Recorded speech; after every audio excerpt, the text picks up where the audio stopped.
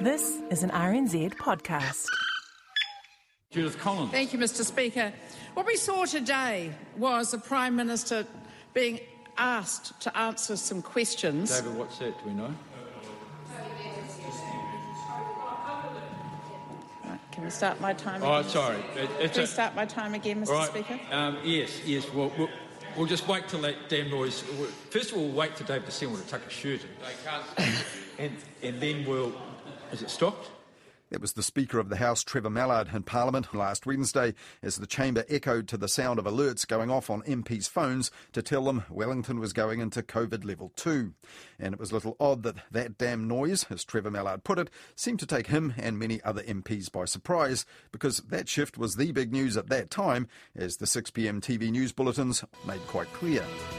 Kia ora, good evening. Wellington is going into COVID alert level 2 right now. The restrictions announced earlier today after a traveller from Sydney who spent time in the weekend in the capital tested positive when they returned home. These are the scenes from a testing station today. It was TVNZ's One News last Wednesday, and over on News Hub at 6 at the same time, political editor Tova O'Brien reported those testing stations were being overwhelmed by anxious Wellingtonians.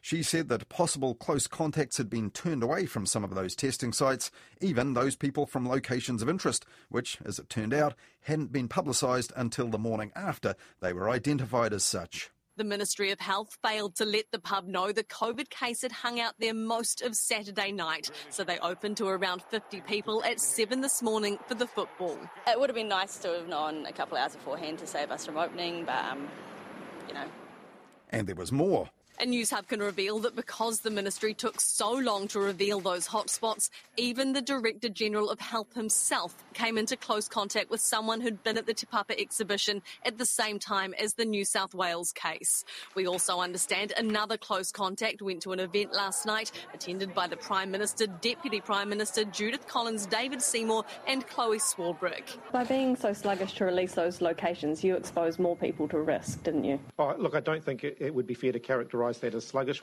And the great and good of the national COVID response, flirting with exposure to the virus, prompted this question for Tova O'Brien on News Hub at 6. Is COVID feeling pretty close to home for the government? Yes, Sam. Wellington City is a village. Everyone knows everyone, goes to the same places. It's also, of course, home to the political beltway. So that 1 or 2 degrees of separation means coming into closer contact with this place and the people running the COVID response. Now, not all Wellingtonians are quite as intimately connected as News Hub's political editor would have you believe there, but given that this could be a much more virulent variant of COVID-19 that's been imported via the trans-Tasman travel bubble, Tova O'Brien's verdict was this. There is simply no more excuses. The government needs to be better. It needs to act faster. And as for the media response to the breaking news, well, they too have done this dance before, as News Hub's Tova O'Brien put it. News sites like Stuff and theherald.co.nz fired up early, publishing explainers on what level 2 means and kicking off live blogs with the latest developments and comments. And at about 4:45pm, Stuff posted the first predictable picture of a Wellington supermarket shelf stripped of toilet rolls. Later that night, Media Watch's Hayden Donnell took a look at how the story broke during what he called a silent night as far as the official response went, while something else was keeping people up at night around the country. If you were up watching the cricket like I was yesterday evening, you would have probably seen some tweets flying about. It was from New South Wales health authorities, and they sent out a release around 11:20pm, which named a flight into Wellington on June 18 and out of the city on June 21 as locations of interest in its COVID outbreak. So this was shared pretty widely, but it didn't prompt any public statements from our own health officials at the Ministry of Health. Hayden Donnell there last Wednesday in this week's Midweek Media Watch, which is our weekly catch-up with Karen Hay on The Lately Show. That's on the RNZ website, the RNZ app or the Media Watch podcast feed if you missed it. Now, the Prime Minister gave this bullish response on Māori Television's Te Ao Māori News last Wednesday when she was asked if the government had been too slow. We were notified late last night of the case. Interviewing went late into the night. First thing this morning, not only the locations of interest, but very clear instructions as to what we need people to do who are at those locations of interest. And the COVID-19 response minister, Chris Hipkins, also told Stuff that his message to Wellington was keep calm and carry on. But Newsroom's political editor Joe Moyer threw one of the government's own slogans back at their ministers.